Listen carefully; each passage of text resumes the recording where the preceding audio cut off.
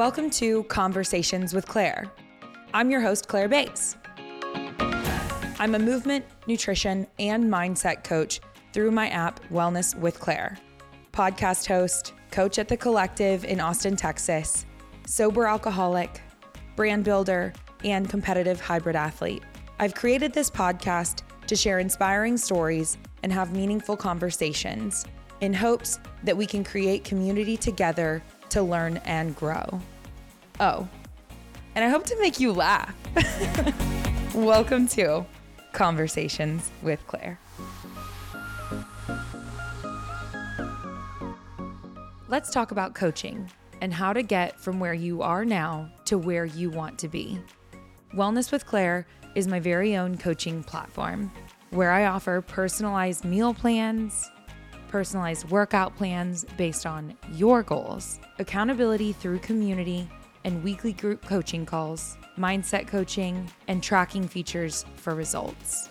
I also offer one-on-one coaching, which gives you full app access, direct access to me via WhatsApp, and 100% accountability with me, including weekly video calls. Wellness is a mental, physical, and spiritual experience. The system works together as a whole, and I'm here to help you live in alignment with your principles and values and actualize a quality of life beyond your current dreams.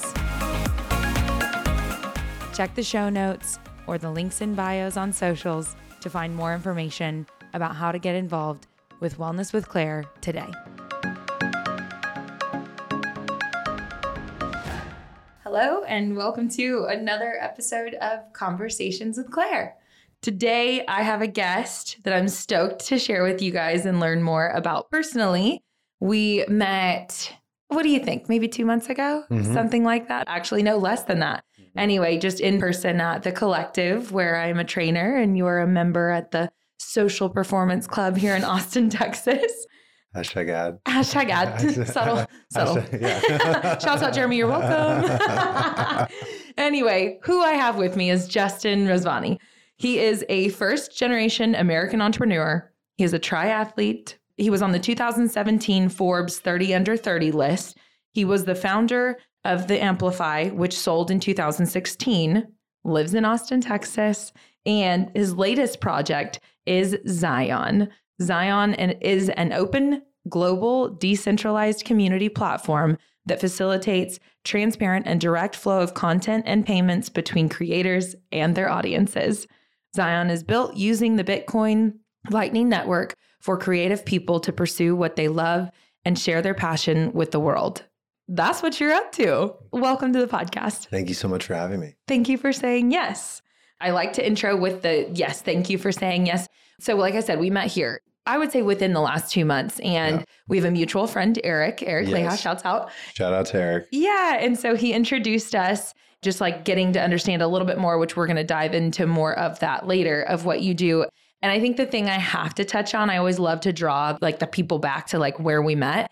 And in this short time of knowing one another, you have been so receptive, so supportive. You immediately jumped into like a part of like doing the training with us that we were doing and like trying something new and hard immediately. And that was so cool. And you've been like keeping doing that. And then also maybe a week or two later, or a few weeks later, I'm not sure, you met my parents. And my parents were coming to visit. They were just touring the facility and you gave them so much of your time. Like that was the thing that really stood out to me was you'd already been so kind to say yes to come on the podcast. So thank you for that. But then to like meet my parents and like stand and interact with them for, I don't know, 15 minutes. Like that was just, your time's valuable. And so like that really stood out to me and I appreciate you doing that. Of course. So, okay. So we are just going to take her on back and just kind of get some context. I said that you were the first generation American entrepreneur, but like, where you come from? Yeah. I was born in LA. My parents were born in Iran. So a Syrian mom and a Persian dad. So I grew up in a very kind of like Middle Eastern family. There's a lot of like love in the household at all times, but also there was like a lot of strictness in how I should show up and what I should do. And it was a kind of grew up in like a middle class household, kind of simple life, like nothing extravagant ever was kind of happening for me when I was growing up. But I knew at a very like early age, I wanted to live an extraordinary life. So you grew up in LA. You were born in LA, grew up in LA. Yeah. When did they move to LA? So my mom moved to New York when she was 13 and Okay. my dad when he was 18. Okay. So they met in New York City All and right. then moved to California before they decided to have a child, which happens. Okay, so you were their firstborn. I was firstborn. Yeah. Are you an only child? No, I have a little brother. Okay, cool. So you are born in LA. Yeah. How much younger is your brother? 5.5 years. Okay, so there's a bit of time in between the two. Yeah. Okay, so what was your childhood? And you say that you knew that you wanted to be, I mean, like, let's spend a little more time there. It's very interesting because I went home about 2 weeks ago and my parents and I were talking about the Northridge earthquake. So I lived in Northridge in like 94. Northridge had this massive earthquake, like a 7.8. And my dad was like, I never told you this before, but your leadership was very young. When you were 5 years old during this earthquake, like you grabbed my hand and dragged me down the stairs saying, we have to go, we have to go. And I never told you that story. It was something remarkable in me because it just like really solidified the fact that like I've been a leader since I was a kid, like 5 years old, trying to get my parents out of a house because there's an earthquake. Like that doesn't happen. Like that's not really like I didn't remember that time. I don't remember that exact experience. When my dad recited it, kind of like brought a memory back.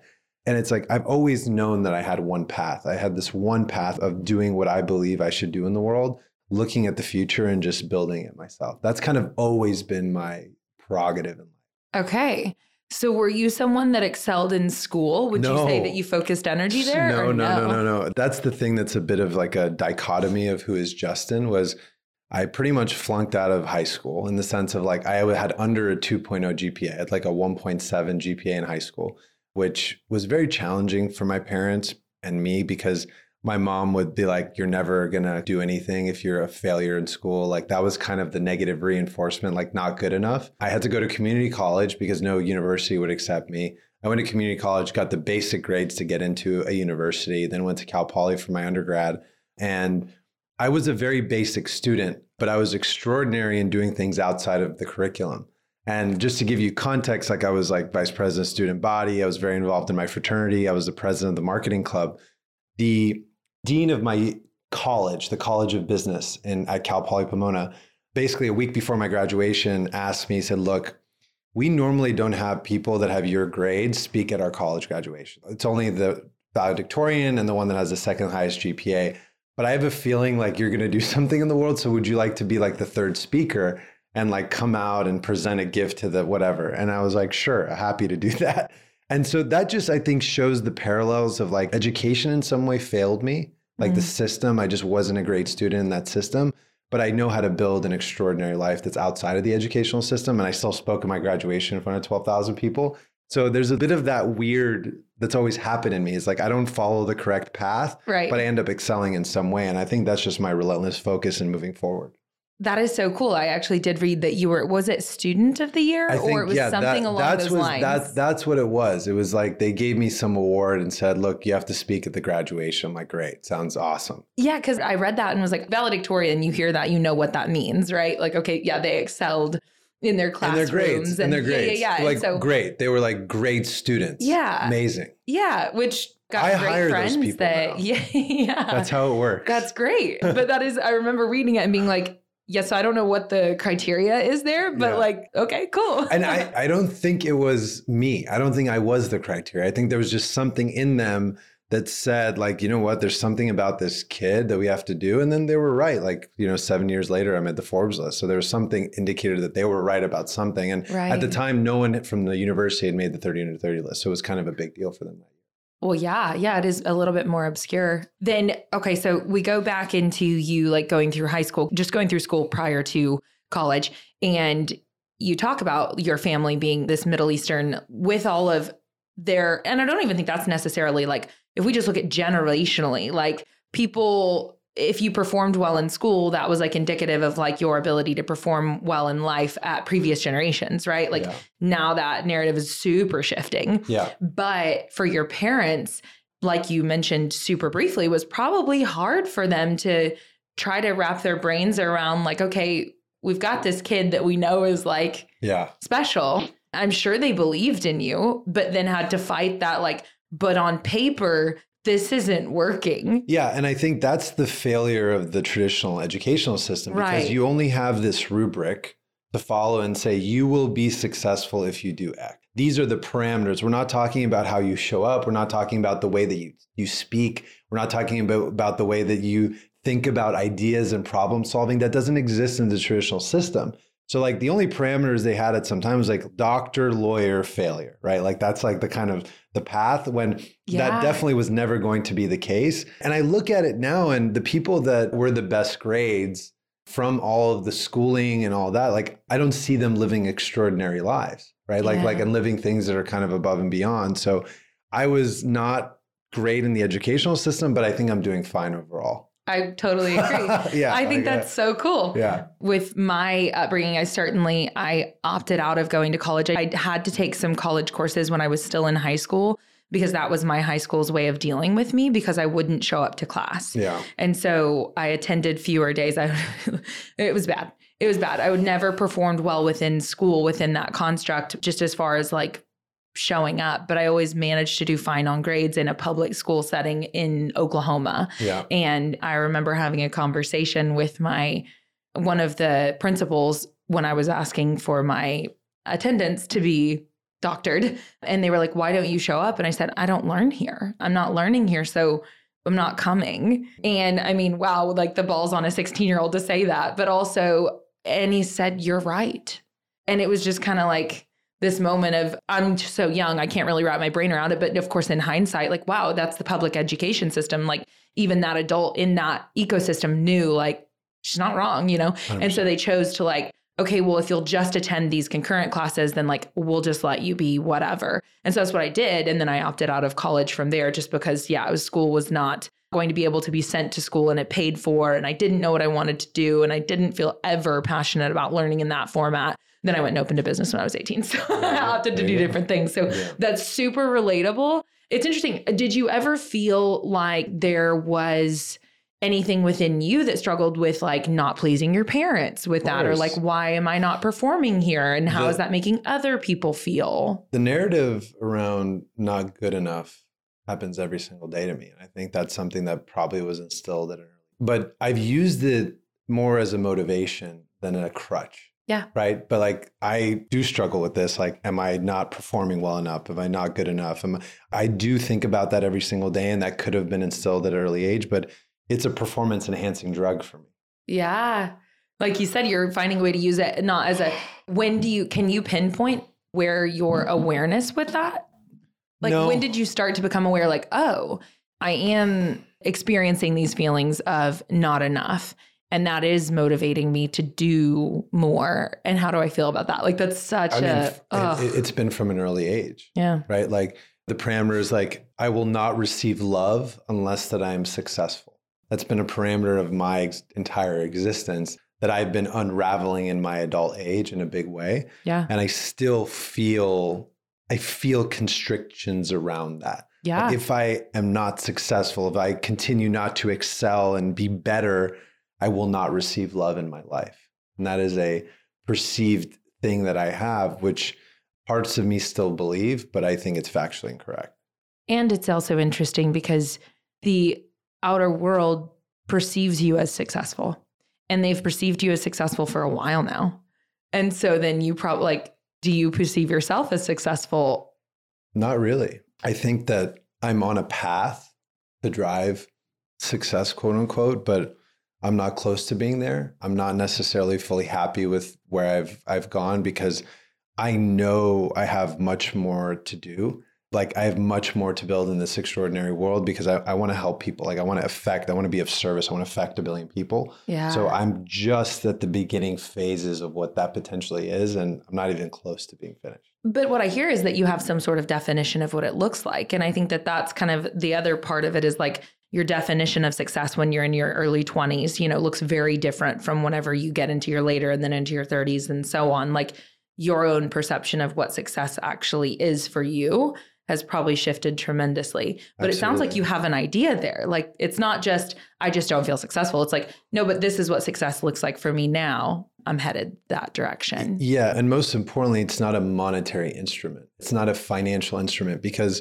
once you get to a certain financial status, there isn't something that is going to be a bit more, right? Like, so You're always looking at the next thing. So you live in a house, there's always a bigger house.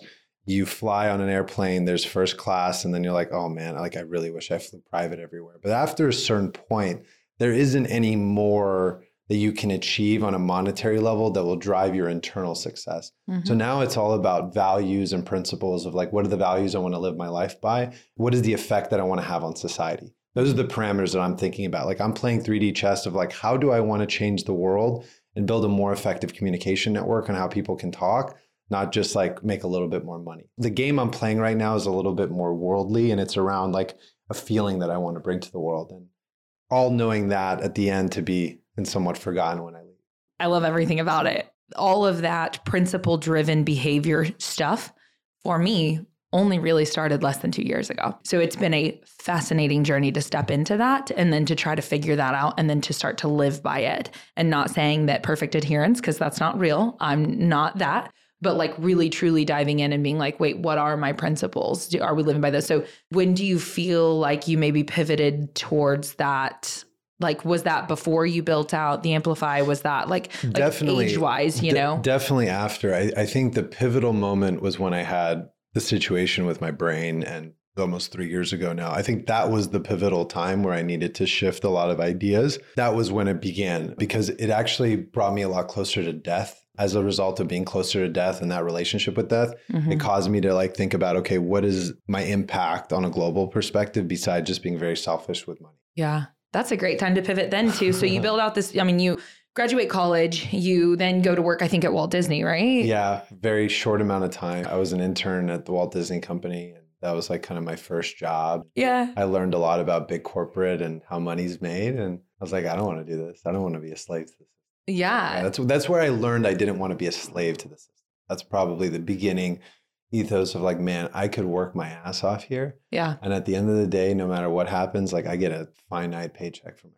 That's where I kind of really learned about like the power of equity, because equity is a much higher multiple in terms of a back end of your success than getting an hourly rate, no matter what. Like even if you're paid at the highest level on an hourly wage, equity is still more valuable, because equity can build over time and it makes you money. And that was the difference that I started understanding the impact of equity. So what'd you do about that? The Disney internship was my last year of college, and then I graduated and I had a job at a mobile banner ad company for 6 months. And I was a guy that I had a lot of ideas, and I was at like the lowest of the low. Like I was making $36,000 a year, and people that have ideas that make $36,000 a year are like put in the back room and says, you don't get to talk. Like I am a product manager making $120,000. You can't talk to me about such things. Sure. And then I started my company in 2012. So Instagram gets bought by Facebook for $1 billion, and I leave and I'm like, you know what? I'm going to go and start a company around influencer marketing. And I built the first app on the App Store that connected an influencer to a brand. We were one of the first applications built on top of Instagram's API. So I had a lot of experience like learning how social networks were built and what were the underlying technology that made these networks available and able to scale. And that's where I really started everything. That was kind of like the Amplify was the beginning of my entrepreneurial journey. And, you know, I was blessed because within 6 weeks of launching the Amplify, I'd made more money and profit on the business than I would have done the last 2 years of working at a regular company. And that was where I learned the impact of equity versus hourly. Okay. What sparked your fascination with those things? Like, why did you have that direction? So I had this thesis that I came up with right when I graduated college. So I graduated in 2010. And there was this like platform thesis that I had come up with. And it was kind of this like multi-year strategy of saying, okay, like generationally, what are the most impactful technologies that will drive our world? So if you look at the early 2000s, the platform model was what scaled businesses. So the first set of platforms that everyone really took hold of was Google and Apple. So Apple took hold of the platform around the device, and they kind of own that. They're the gorilla in the room. And then when you look at the internet, when we look at actually in-browser experiences, Google won that race. So that's where we saw these two people, these two behemoths take over that entire market. Then you fast forward to the next generation of like, what were the platforms that ruled the world? Then it was Facebook, it was Instagram, and it was Twitter. It's the thing that we're probably sending this video on.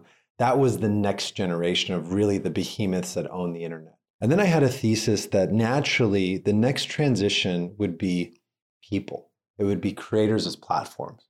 It would be influencers. It'd be people that are creating content. That would be the next transition of like, what is going to be the next series of platforms, the Mr. Beasts of the world, you, Eric, all the people that are like now building these massive communities inside of these ecosystems is the next transition place. So very early in my career, I knew that, I believed that. So I was like, let me find a business that supports these individuals with an eventual end state. I have a 20-year plan, and with an eventual end state of building the technologies that allow them to scale and open their businesses around the world. That was the end state of like looking at the thesis for the next 30 years and building out a plan around that. And this occurred in 2010? The beginning of it started in 2010 around mobile. Like I wrote a whole thesis on mobile, and then creators was a part of that. It's just so wild. Like I can't even get my brain there because I live in 2022. We're in 2022.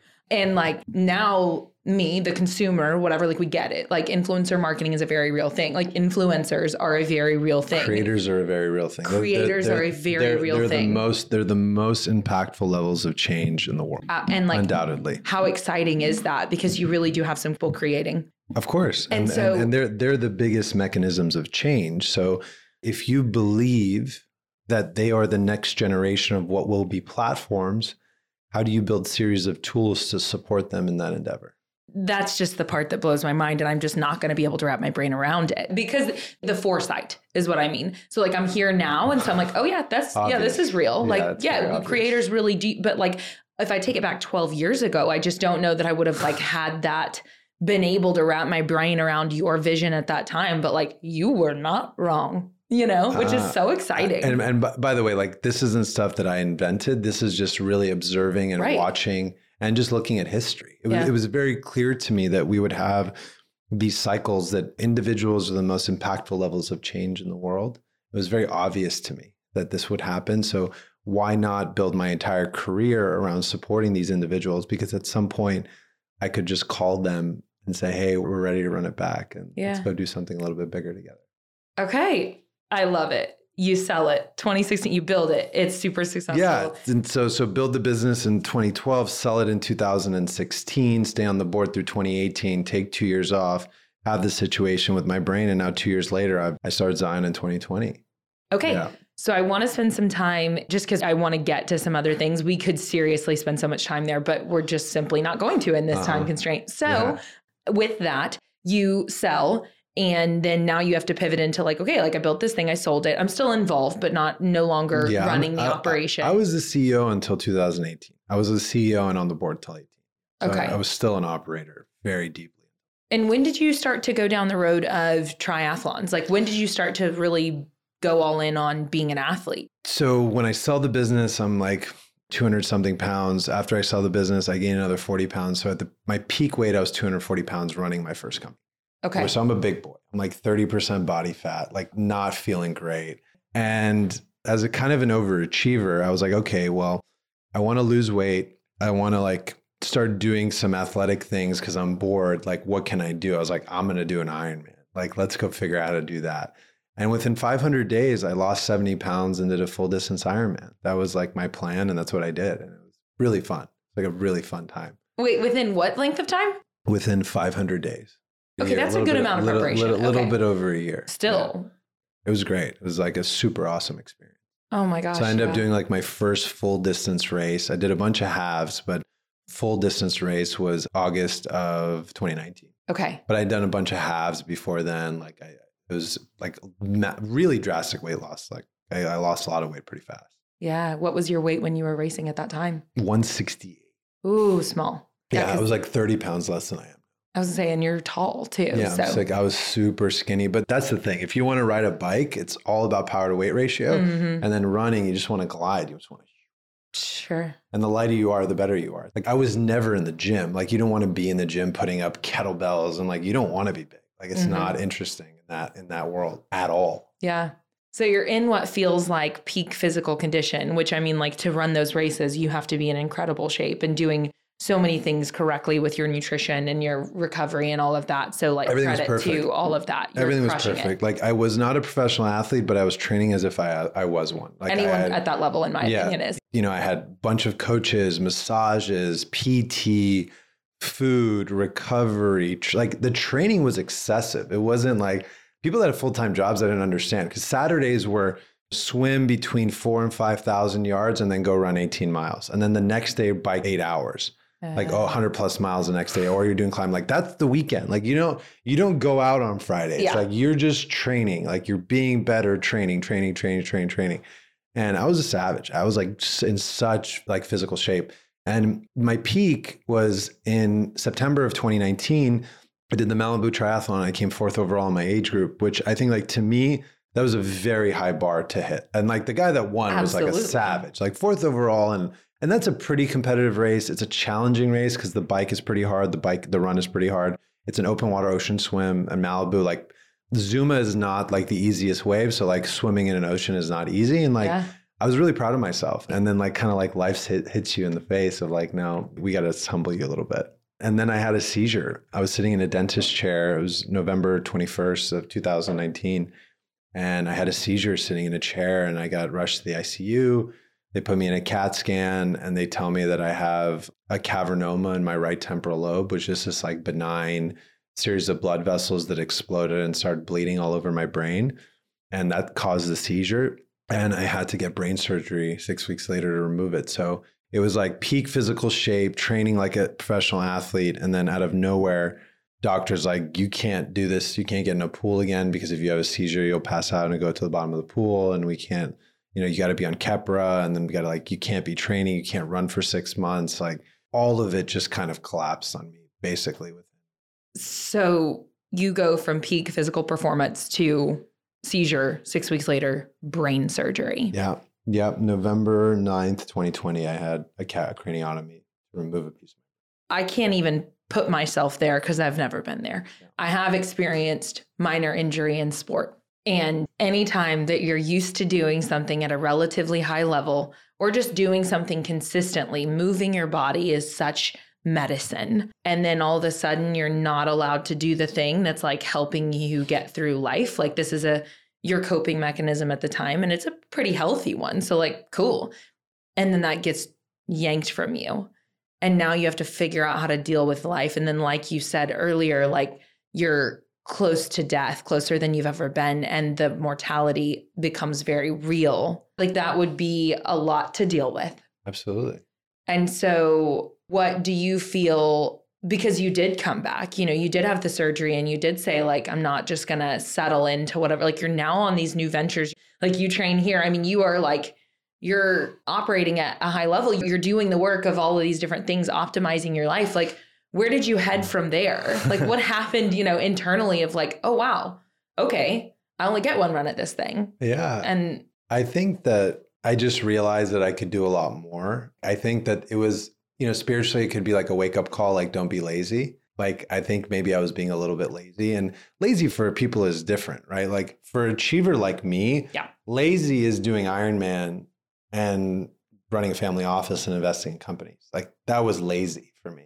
So I think it's relative for everybody. And it was just kind of life waking me up and be like, look, you are young, you're 31. Yes, you've made more money than you'd ever need to, and you're good pretty much forever, but you have a lot more to do in this life.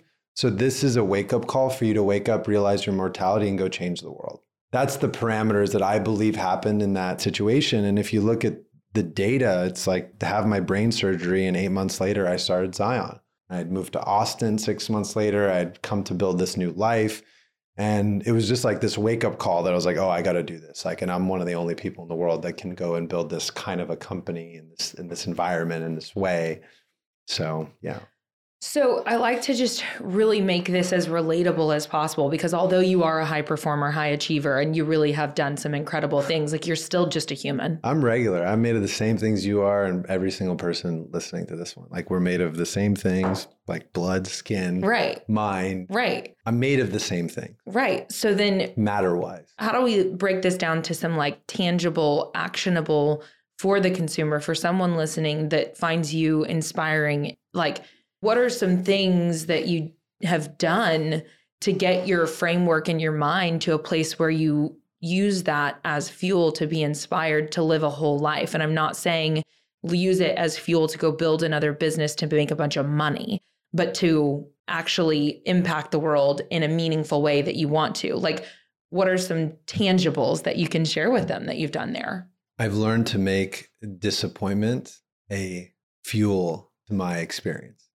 I've learned to make things that would typically bring people down, like no, as a motivation to continue. Like my motivation is not driven by someone else's decision to say no. It has nothing to do with it. It has no bearing on it. Most people are not ready for the amount of no that is required to push forward.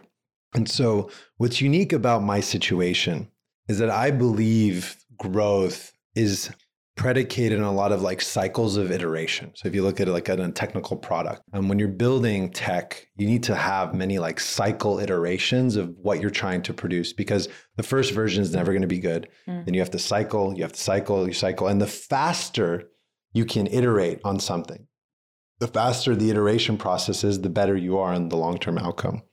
What I've been able to do in my life is I started that cycle iteration process very, very early. Yeah. So now I'm 34 and I've had hundreds of cycle iteration processes, and I can remember every single piece of that and apply it to where I am today. Yeah. And all of those failures have created, and mistakes have created that process to where I am today.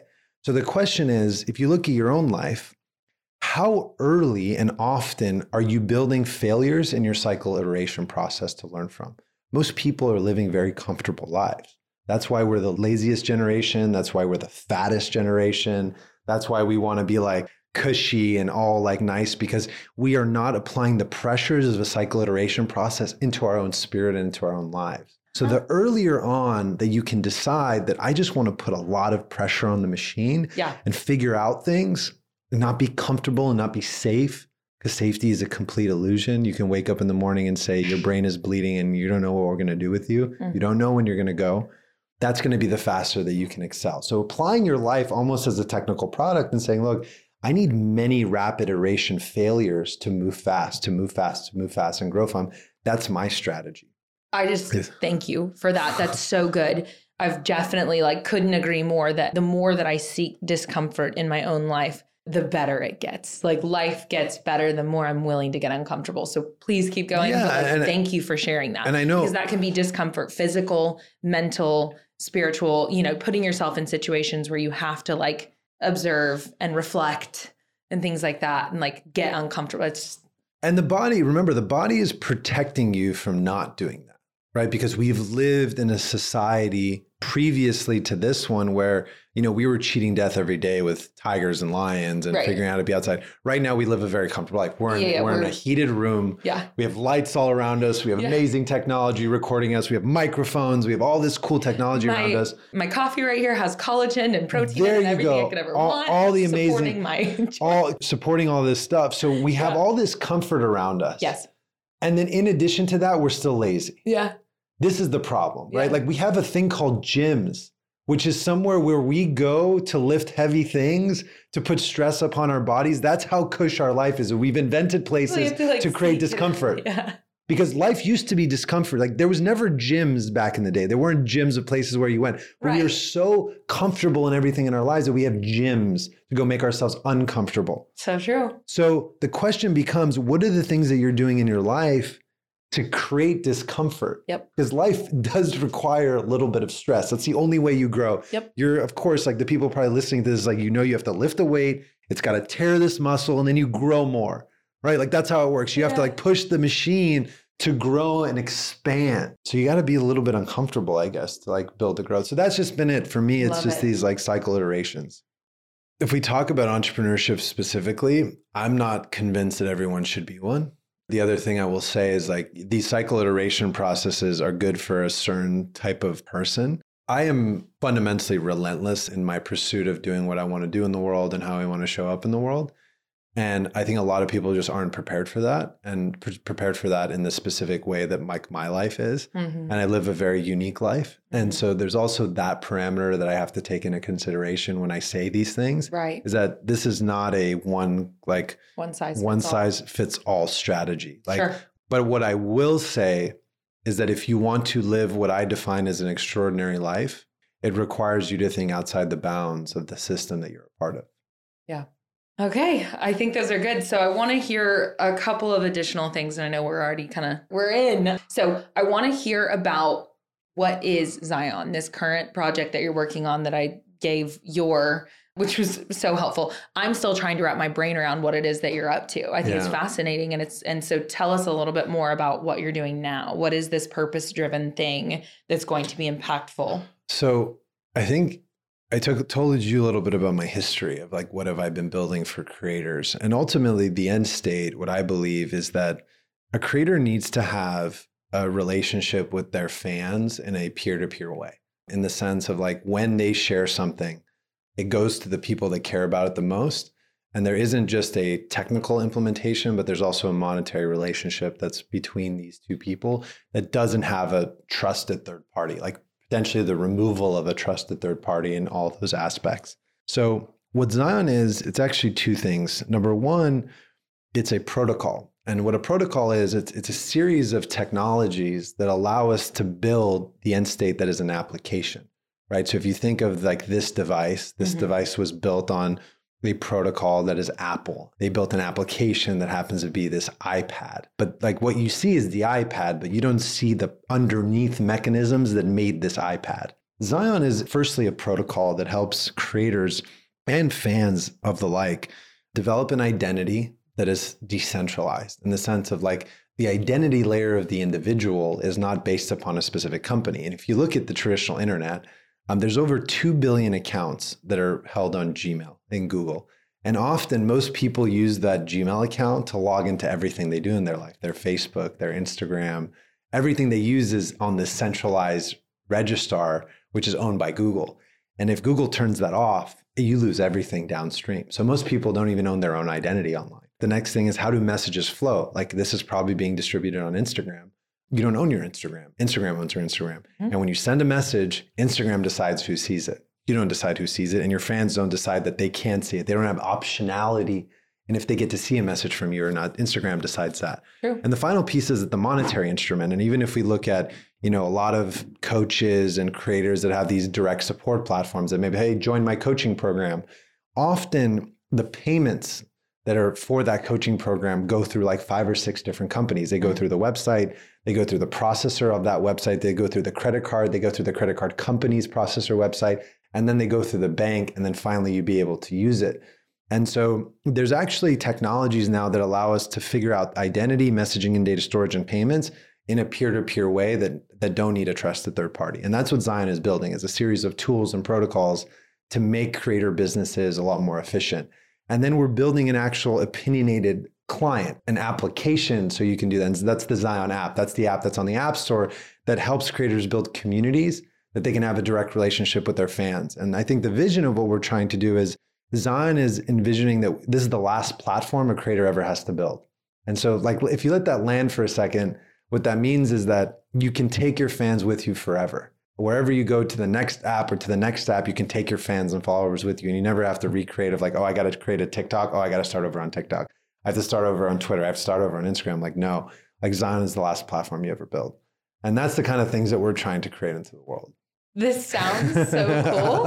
And it's forward thinking. It's so funny because I like to think I'm like a fast thinker, And as you're telling me this, I'm doing my very best to understand, and I struggle. So I would imagine that a general consumer maybe also hears what you're saying and is like, that sounds really cool. So like, I can only imagine what you experience telling people about this thing and them really just struggling to be like, sounds dope. Huh? Yeah. Like that, is that like the always response that you get? Sounds dope, huh? No, it's what it is for me is that this is the practice of the product iteration cycle of describing what I'm trying to build into the world, right? So I'm receiving feedback from you instantly, from your eyes, from what you're saying, from your questions. And in my mind, I'm like, oh, I got to get better at saying that part.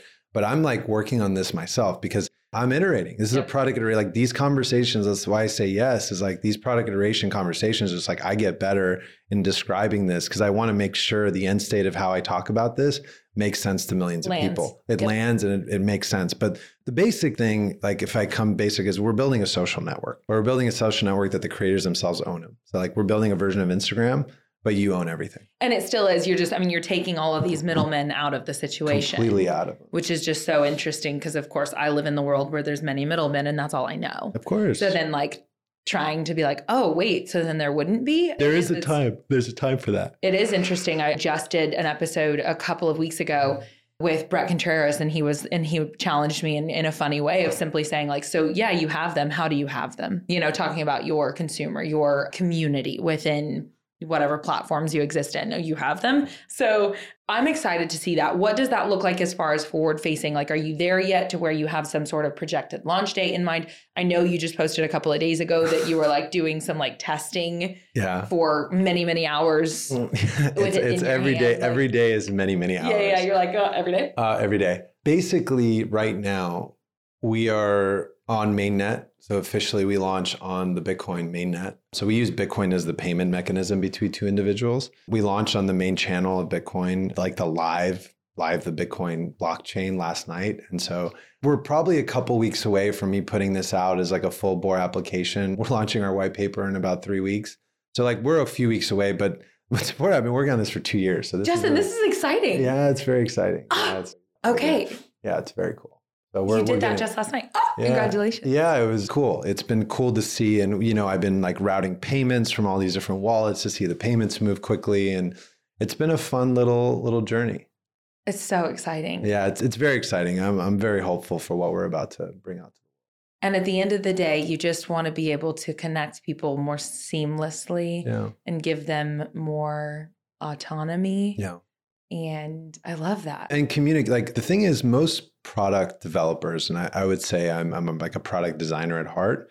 Most people build things that you can interact with the product better. So for example, like the designer of the iPad, the in mind was, how does a human interact with the device? Optimally. Mm-hmm. What I'm trying to build the design in mind and the primitives of the protocol as well as the application layer is that this app is a window into you actually working with someone else It's better. just a channel. It's a channel for you to communicate with somebody else. So like, how do you like remove the friction in that product iteration cycle to bring that to life? Yeah. That's a big part of what I'm trying to bring. I love it. Okay, cool. Yeah. Okay, so I have to ask as well, because you've referenced this extraordinary life that you live today. I love to give the consumer a bit of a window into your life.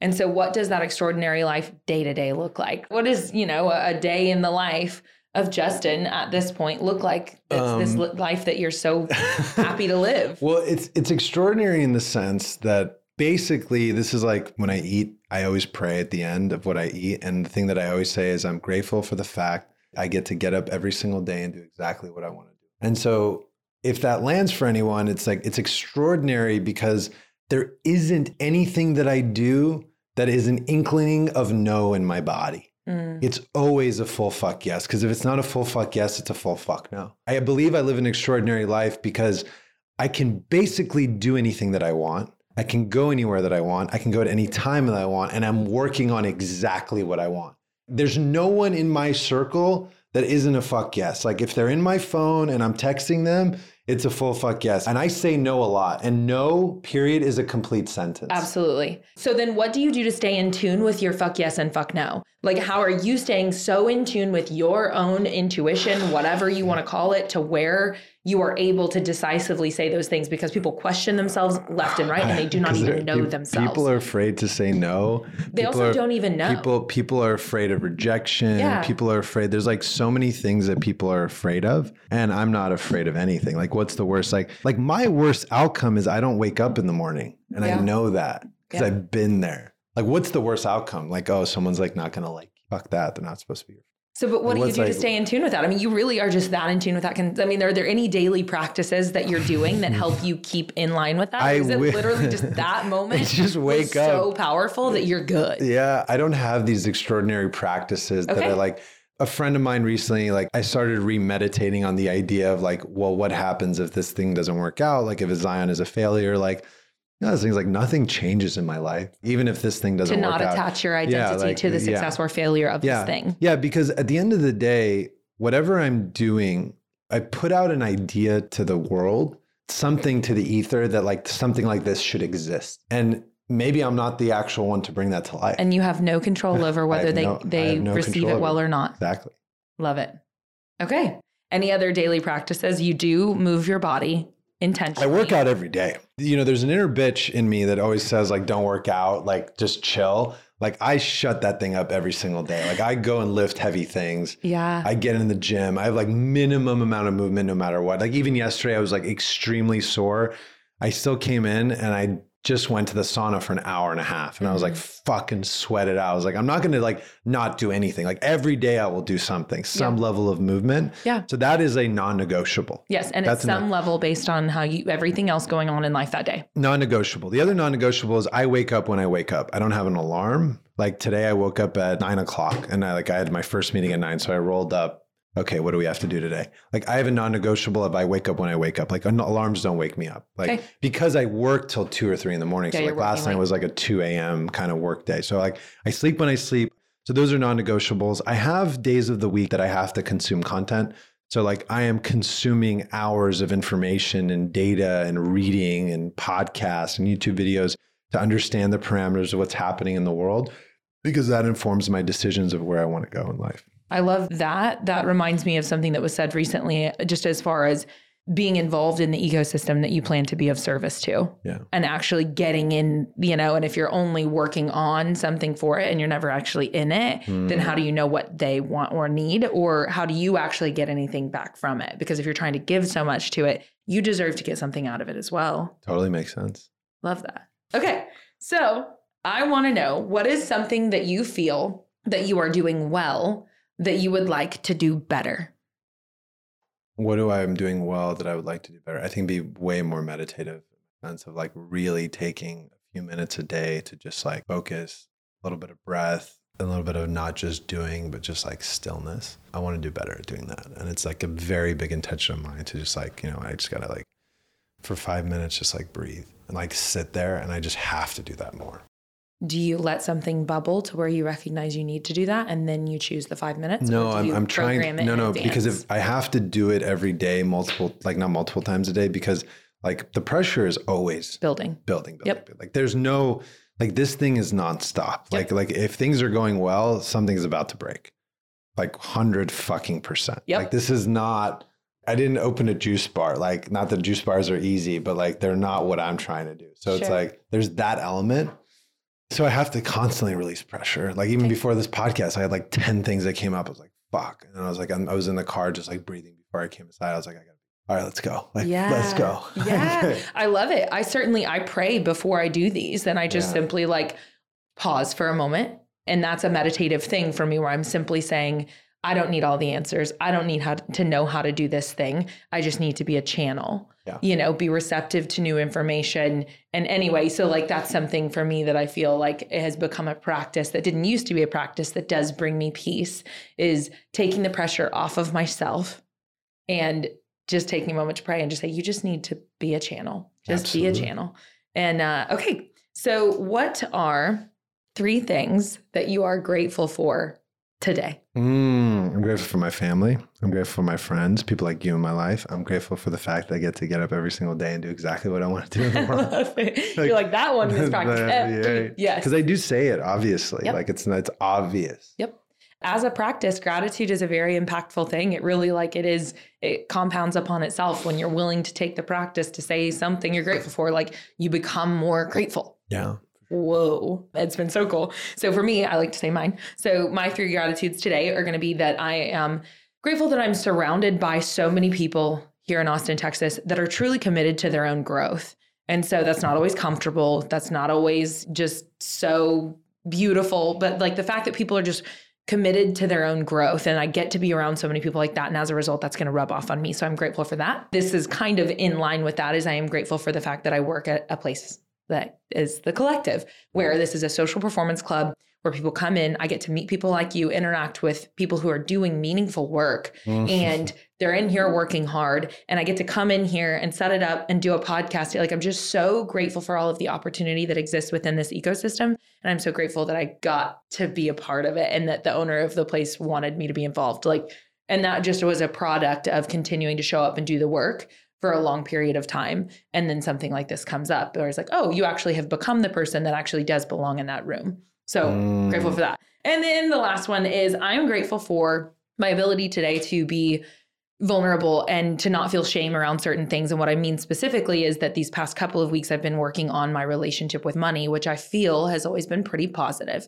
And I have always been this person who thinks if you're hungry, you'll eat, right? I got my first job when I was 14. I moved out when I was 17. Like I've always taken care of myself. I've also opened multiple businesses and seen relatively decent monetary success within the bubble of what I considered to be that early. So I am now in this position where this year I launched into a new adventure and I didn't know exactly what it was, but I chose to leave my business before and go do a new thing. And then what I thought it was going to be the floor dropped out from underneath me, and that's okay. I'm grateful it did. And I am grateful for the opportunity. Nonetheless, I've had to really experience patience because this has not monetized at the pace that I thought that it would. And so I've had to like accept that. And then also I'm working on my narrative with myself of not only do you deserve to make money, like I can go get a server job, but like I deserve to make money in the spaces that I'm working hard in. And so that's something like I'm so appreciative of the fact that I can like have a phone call and truly say like, hey, I looked at my credit card statement, I looked at my bank and I don't love what I see here and I need to do something about it. The ability to communicate that with another human without shame is very powerful. And so I'm very grateful that I can say that. And then people can say things back to me like, are you raising your hand? Are you asking? So anyway, I know that was a long-winded one, but I needed that to be out there. And so thanks for sitting through that with me. Absolutely. Okay. So tell me, where can the consumers find you, support you? Oh, so you can find me on any social media site, Justin Rezvani, Rezvani. I'm verified on every channel. So like I'm a real person. I will never got the blue check. Yeah, I have blue checks on every. Well, because there was a time like there's people that like DM people of like scams. So like just follow my verified channels. Yes. There will be no unverified channels. And then Zion, you go to zion.fyi, get more info about the application, the protocol, our guide, and you can download the app and create an account. I love it. I am going to go to zion.fyi because I haven't done that yet and I'm curious. So all of that will be in the show notes, guys. So if you are not sure, just go down to the show notes. You'll see all the links to all his stuff. I also want to just take a moment to say thank you to you for your time. It is incredibly valuable. And the fact that you've chosen to spend it in this way with me and my people is really cool. So thank you. Thank you, Claire. Thank you. If you are still listening, I have to ask you to follow the show wherever you're consuming it, rate and review it. And then most importantly, if you feel like you got value out of this and you feel like someone that you know will also get value out of this, I would appreciate it so much if you would take the time to share it. Other than that, we just hope that you have a beautiful day.